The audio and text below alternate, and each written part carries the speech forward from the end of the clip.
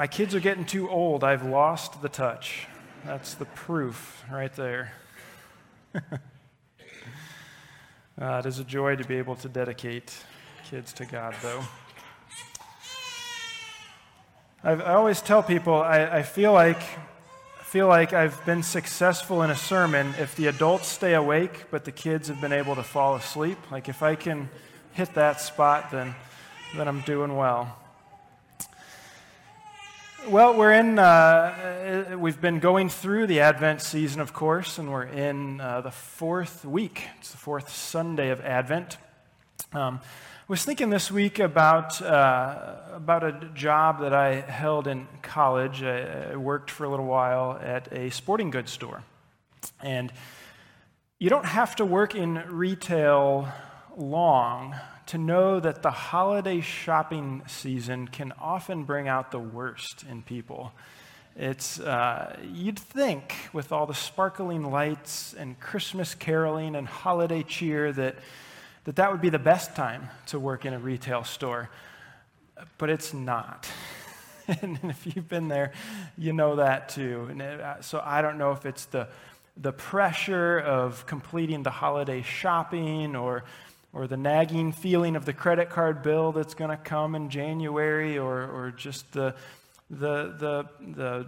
pressure of the upcoming family gatherings, or a combination of all those things. But whatever it is, the employees at retail stores can bear the brunt of the anger in people when it boils over during the holiday season.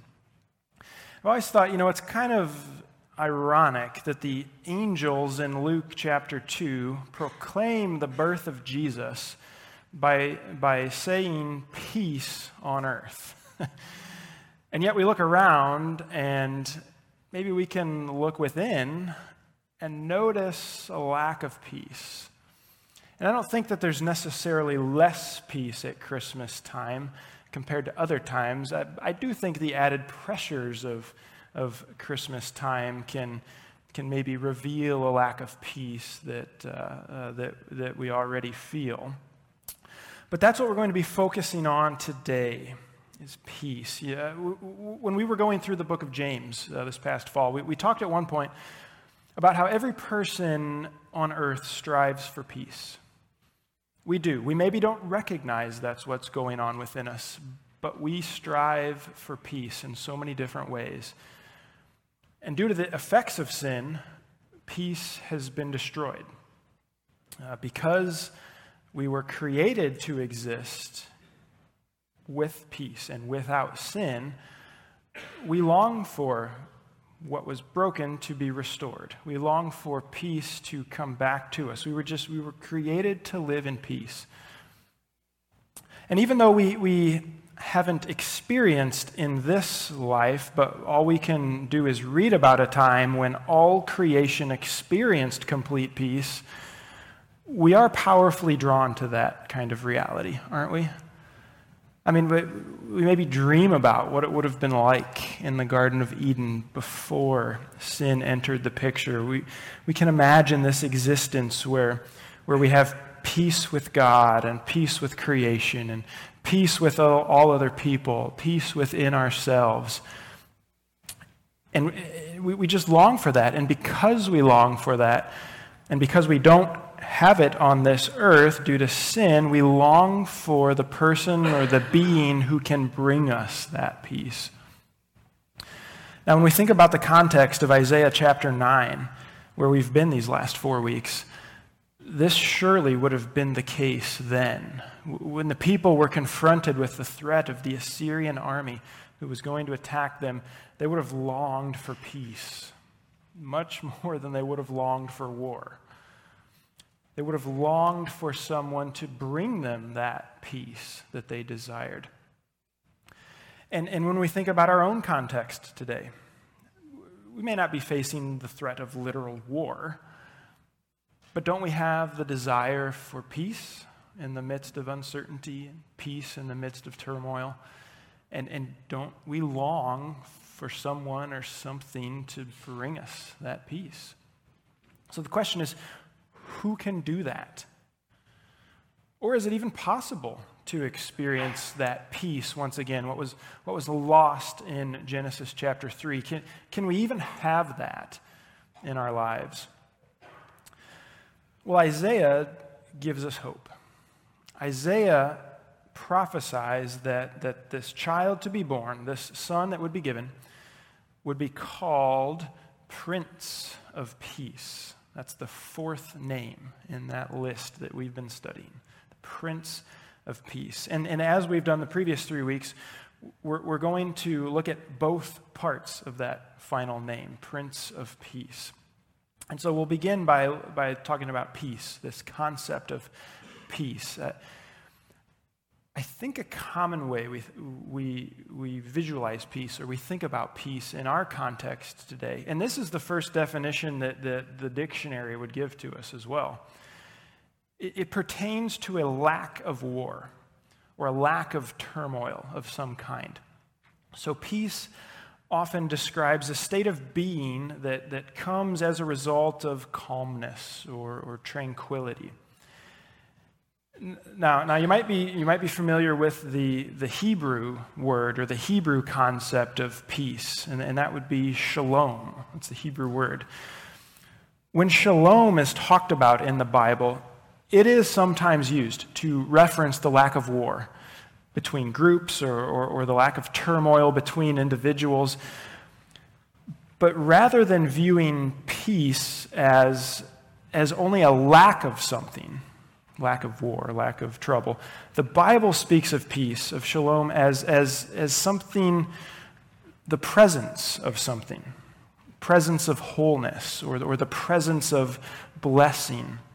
So it's this, really it's a state of being where things are as they should be. Things are right. And that really is what shalom is, everything being right.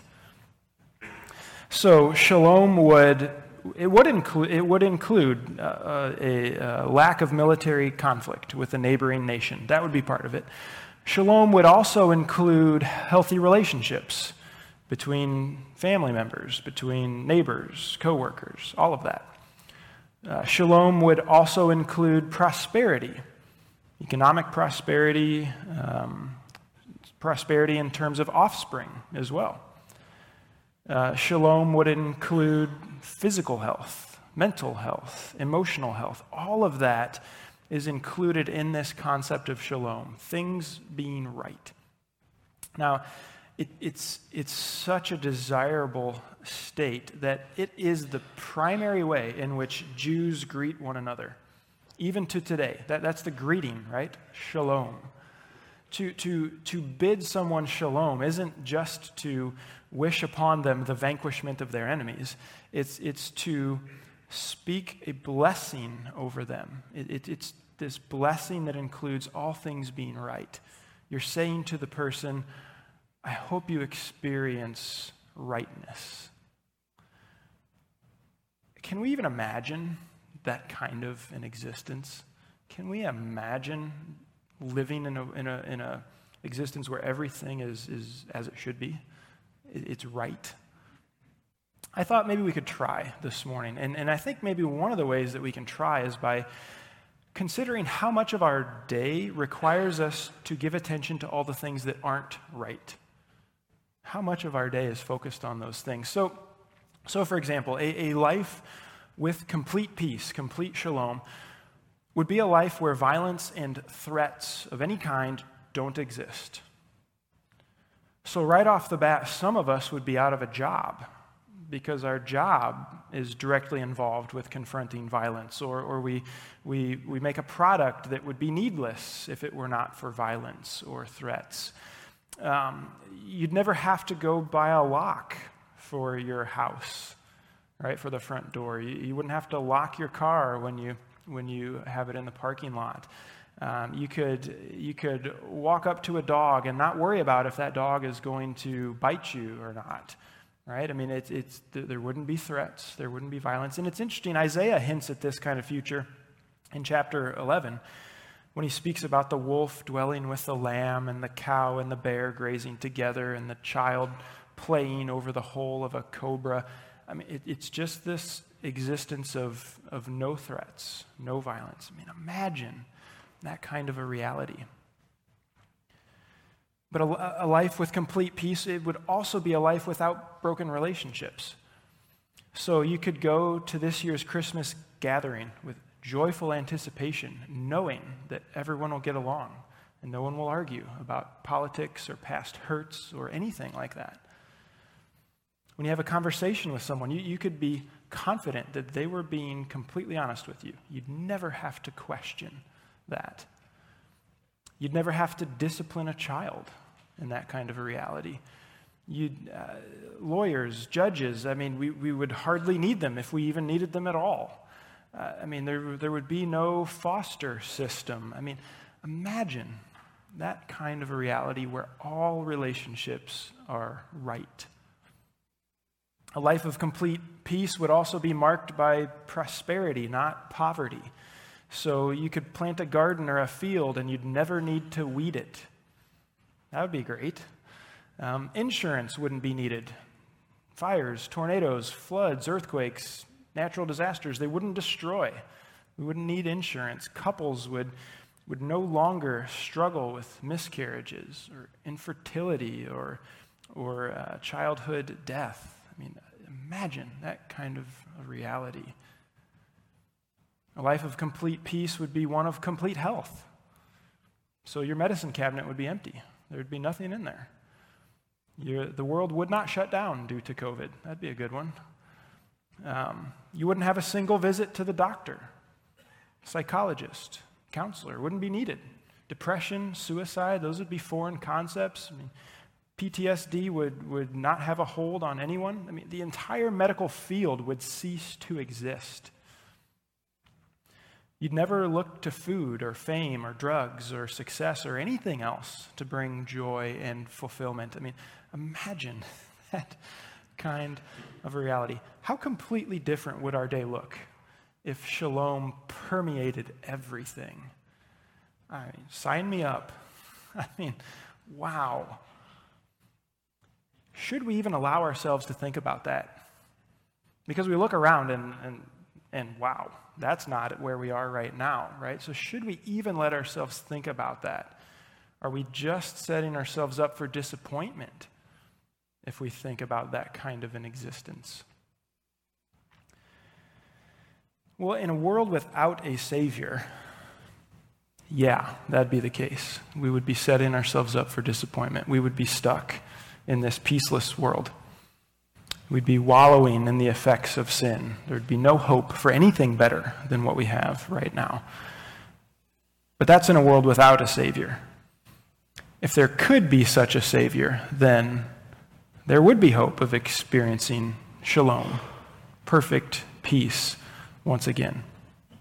And that's what Isaiah is proclaiming to the people in chapter 9. And it's not just in verse 6. If you look at verse 5 with me in Isaiah chapter 9, it again talks about this kind of shalom and the ramifications of it. So verse 5 says this: "For every boot of the trampling warrior in battle tumult, and every garment rolled in blood will be burned as fuel for the fire." Why would boots and blood-stained garments, presumably from battle, no longer be needed?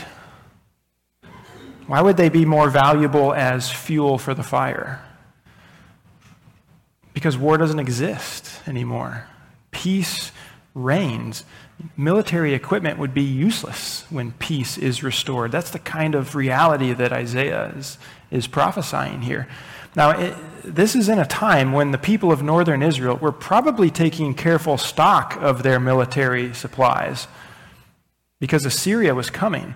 And what the prophet Isaiah says is there's a time coming where that stuff's not even going to be needed.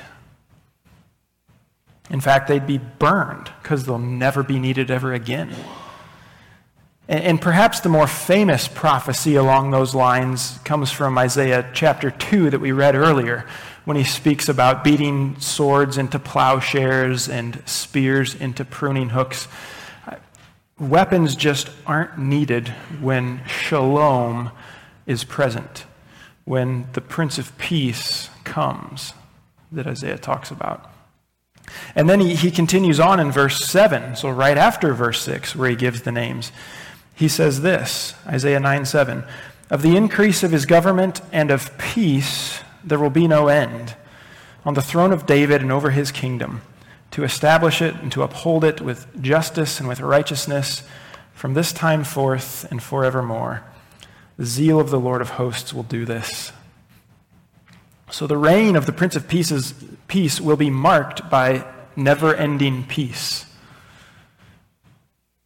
The shalom that was lost in Genesis chapter 3, and given away, really, in exchange for rebellion, it will be brought back eternally. There will be no end to that peace. And is often pointed out, the Jews looked for this prophecy to be fulfilled in terms of a strong and a secure nation that would be here in this fallen world. They looked for a military leader who would bring peace and prosperity by driving out whatever nation happened to be oppressing them at that time. That way of thinking misses the deeper vision of true shalom. True shalom is not just victory over enemies, but a complete lack of enemies due to restored relationships. True shalom isn't just living a long, healthy life, but living forever free of death and free of pain. True shalom isn't just having some of our needs met or even our most important needs met, but every single need met. That is true shalom. And this child to be born, the son who would be given, would be the Prince of Peace who would restore that. Restore the shalom that was lost in the Garden of Eden. He would make into a reality that completely peace-filled existence, which right now we can hardly even wrap our minds around. That's one of the themes throughout the book, throughout all of the books of the Bible, this restoration of shalom. It bookends our Bible. So if you think about Genesis chapter 3, the first earth is corrupted in Genesis chapter 3. God gives us a new earth in Revelation chapter 21. Man was driven out of the garden and away from God in Genesis chapter 3. In Revelation 21, God comes down to dwell with man again. Death, mourning, crying, pain, those things all enter creation in Genesis chapter 3. In Revelation 21, those things are vanquished from creation for the rest of eternity. Mankind sought nourishment from the forbidden tree of knowledge of good and evil in Genesis chapter 3. Mankind will seek nourishment from the spring of water of life and from the tree of life in Revelation 21 and 22. It's this restoration of all that was lost. And what is the city called in Revelation 21 where all this will take place? It's the new what? The new Jerusalem, right? And what does the name Jerusalem mean in Hebrew? It could be translated a few ways, but it's in awe of peace, or foundation of peace, or way of peace. What's the common thread there? Peace. Shalom. At the end of all things, the Prince of Peace will rule on the new earth in perfect peace. I mean, that is what's coming. And when we think about the Advent season, Jesus was already born. This child to be born, the son that was to be given, he was born 2,000 years ago. But the reason we still celebrate Advent and the reason we are still anticipating his coming is because in his second coming, that's what he brings. He brings that full existence of peace. That's what will be the reality when he returns once again. That's why we say, come Lord Jesus, right? Bring on that existence. That's why we look with anticipation, not at the birth, he's already been born, but at the second coming of Jesus. He is the Prince of Peace. And so the last part of that final name in the list tells us what this child will deliver to us. He'll deliver peace. The first part, Prince of Peace, reveals some of how that peace is secured and given. So when we hear Prince of Peace in English, I think we might subconsciously assume that Prince was paired with peace because it's a nice alliteration. It just flows well together. Maybe it fits well with names like the Sultan of Swat or the Oracle of Omaha, right? Or any of the names that Stan Lee comes up with for the Marvel Universe that have, right? But it's not an alliterative nickname given to Jesus. It was not even an English name that it was originally, for that matter. The Hebrew word for prince, sarar, it was chosen for a reason, and not just to sound good. It's a word that means prince or captain, chief, ruler, commander, governor. It clearly speaks of someone ruling, someone reigning from a position of strength. The peace which the Prince of Peace will bring about isn't a peace that just kind of happens to come. It's not a peace that we stumble into or it was sneakily brought to pass. It's a peace instituted on purpose by the one who is in charge, by the Prince of Peace. But when we think about how he institutes it as the one in charge, from our own human perspective, when we think about peace or like a peace treaty, we might think about one that comes after a conflict between two nations or two coalitions, or maybe one that comes as the result of a conflict between two nations. And so in that instance, both nations, both coalitions fight together with the intention of defeating the other, right? Weakening their resolve, weakening the strength of their opponent. And then once one opponent sees no path to victory, they surrender and they seek terms of peace, right? That's typically how it works. But the peace that comes in that way is not true shalom. It's not a peace defined by good relationships. But that's a peace that exists because one side's just too weak and it can't really revolt anymore against the other one. And so you have this disparity of power. But what happens once the disparity disappears? It's right back at it, right? It's not true shalom. Jesus, the Prince of Peace, doesn't bring peace in that way. It's not the kind of peace that he brings, and it's not the way in which he brings it either.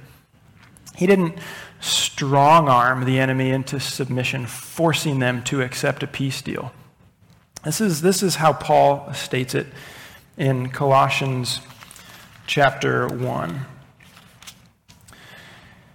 He says it this way, "And through him, through Jesus, to reconcile to himself all things, whether on earth or in heaven, making peace by the blood of his cross." Peace by the blood of his cross. Jesus, he restored the peace that was originally found in creation by his sacrifice on the cross. He disarmed the rulers and authorities in the spiritual realms by dying on the cross, through the cross of peace.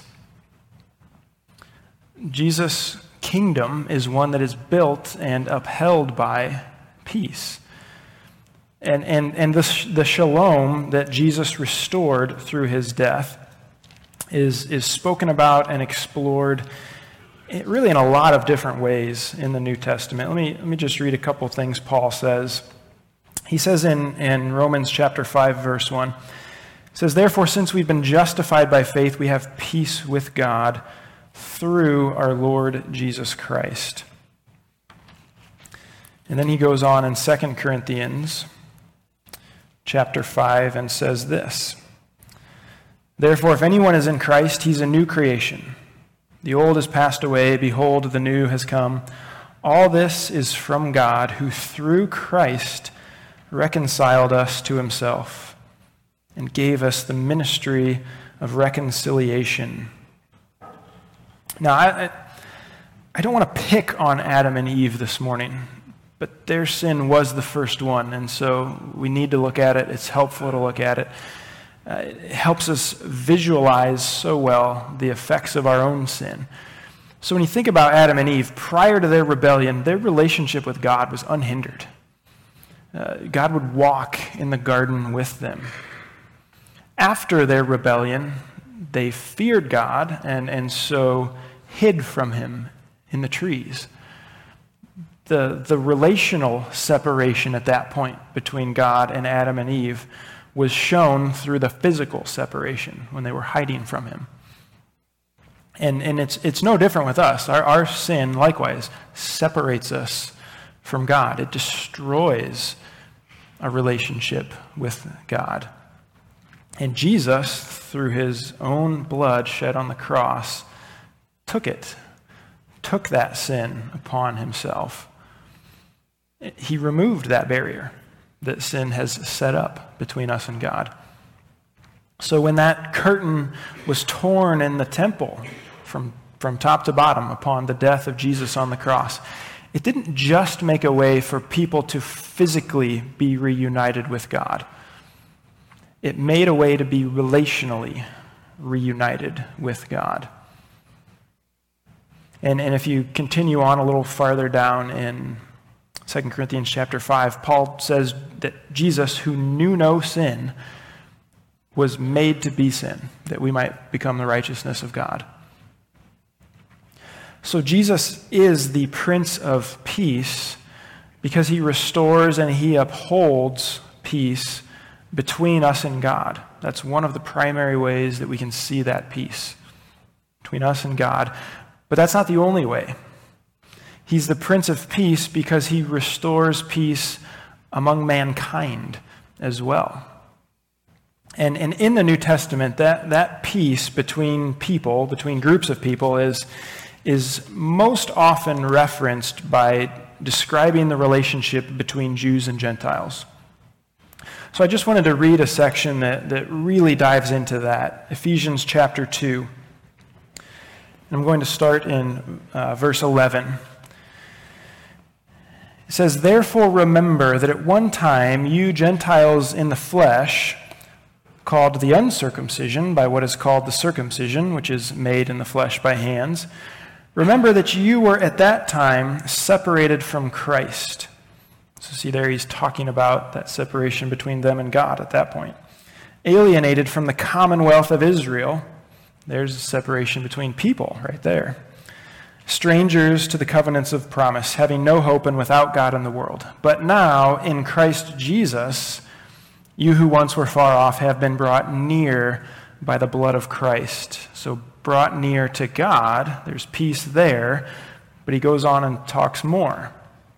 He says, "For he himself is our peace, who has made us both one, and has broken down in his flesh the dividing wall of hostility, by abolishing the law of commandments expressed in ordinances, that he might create in himself one new man in place of the two, so making peace, and might reconcile us both to God in one body through the cross, thereby killing the hostility.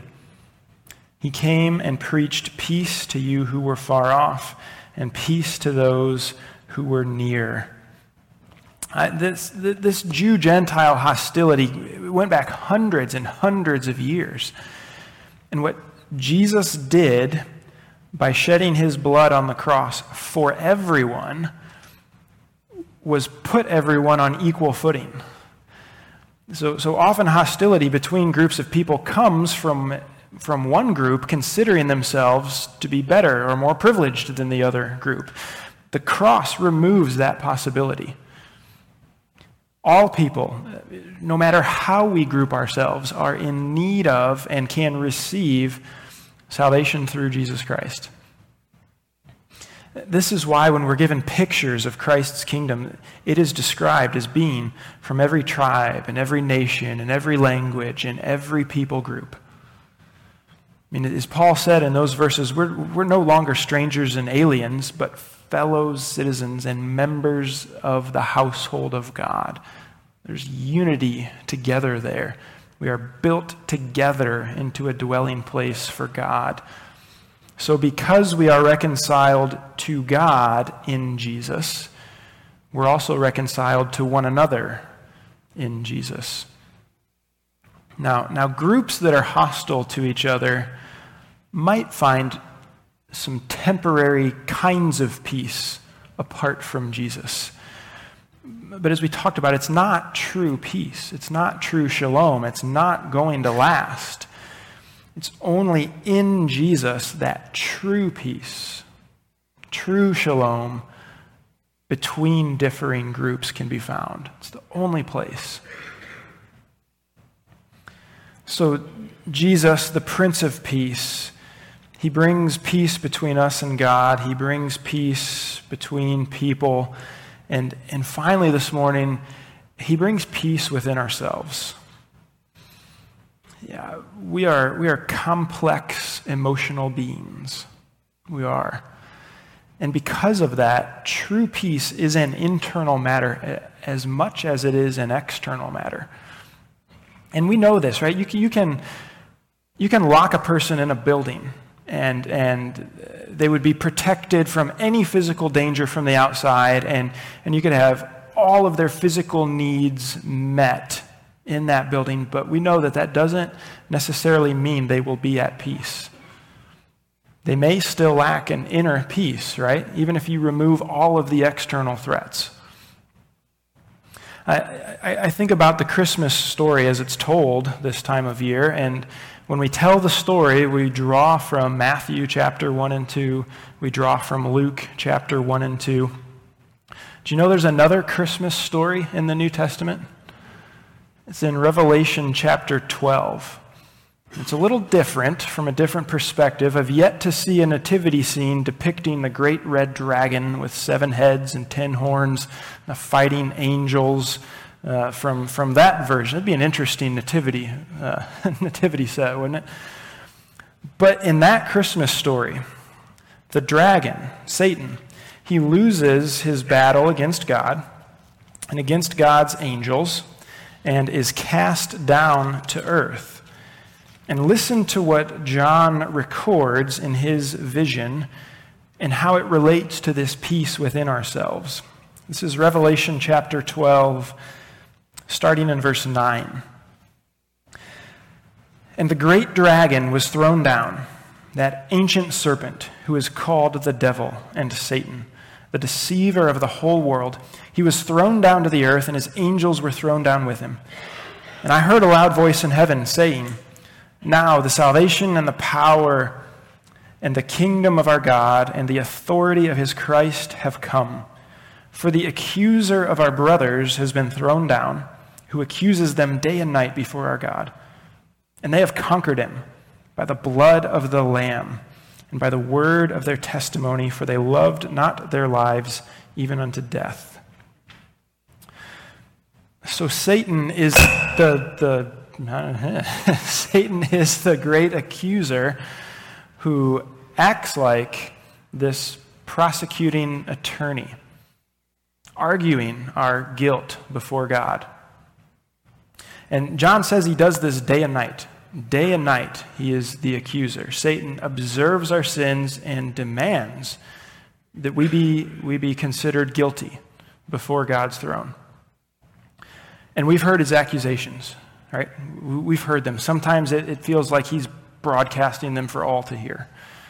Sometimes it might just be he's whispering them in our ears over and over and over again. Either way, our accuser seeks to rob us of peace and keep us from peace. But John states that the people of God have conquered him. The accuser stands defeated. How, he says in verse 11, by the blood of the Lamb and the word of their testimony. So by the sacrifice of Jesus upon the cross and by our faith in him, we can find peace.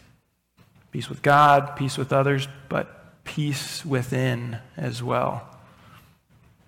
I mean, that's what Jesus brings to us as the Prince of Peace. Through Jesus, we do not stand before God guilty. Satan's accusations have absolutely no merit because of the blood of Jesus covering us. Jesus himself said in John 14:1, he said, "Let not your hearts be troubled. Believe in God, believe also in me." Jesus knew that faith in him and the accompanying forgiveness of sins that come through faith in him would lead to hearts that are not troubled. I think we can accurately say hearts that are at peace. Jesus is the Prince of Peace because in him we can finally be at peace within ourselves.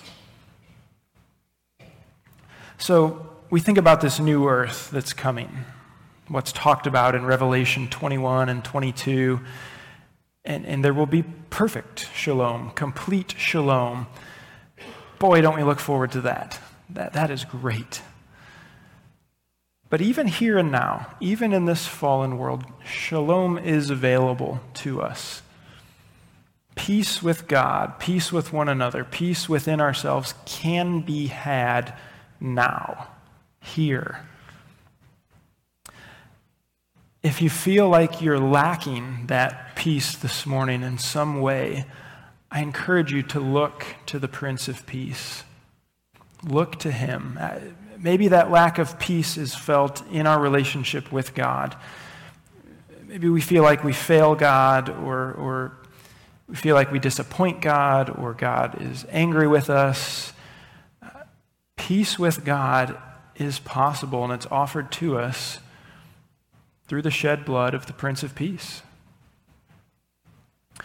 Our lack of peace might be felt in our relationship with others. We might find it difficult to forgive, or maybe we're quick to dismiss someone who's different than us, or struggle to have compassion toward certain people. Whatever it is, peace with others is possible through the shed blood of the Prince of Peace. And within ourselves as well. Maybe we feel a lack of peace within ourselves. We find it difficult to forgive ourselves or live up to our own standards, or we feel like our life is out of control. Peace within ourselves is possible through the shed blood of the Prince of Peace. There's no shortage of places to pursue peace outside of Jesus. And if we're all being honest with ourselves, we'll admit that we've tried, right? We've tried to find peace in different places. But the only place we can truly find shalom is in our Savior, who was born in Bethlehem. What Isaiah prophesied would happen did happen 2,000 years ago. He is the Prince of Peace, and the victorious Prince of Peace will return to this earth one day, and he will fully reveal his kingdom, which will be marked by eternal peace. And so may we submit ourselves to him now and begin living in that kingdom now. It's not going to be perfect. It's not going to be like the new earth yet, but we can still experience it. We can have that peace in Jesus. As Isaiah says, to us a child is born. To us a son is given, and the government will be on his shoulder, and his name shall be called Prince of Peace. Would you stand with me? Let's come before God.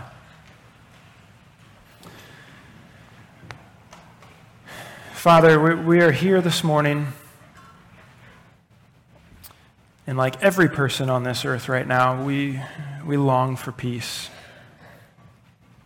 We desire it. God, we were created for it. That you made us to live in that. And even though we as mankind have lost it and given it away, and we look for it in so many places, we thank you that you've made a way for us to have it again. That in you we can find shalom. God, we're so thankful for what awaits us in eternity. It truly is hard to imagine. We know it'll be good, and we know it's what we are created for. But God, in the here and now, would you help us to look to you for that peace?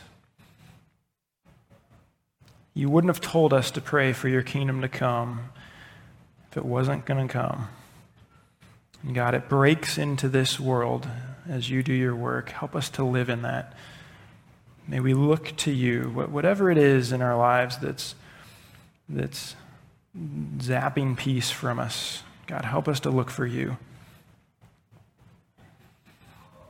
God, we thank you that you love us enough to do what was required to restore peace. And we know that took the sacrifice of yourself. It took you giving your life completely.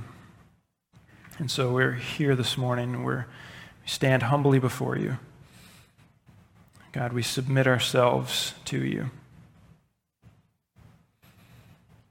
God, we just thank you. We love you. We pray all of this in your name. Amen.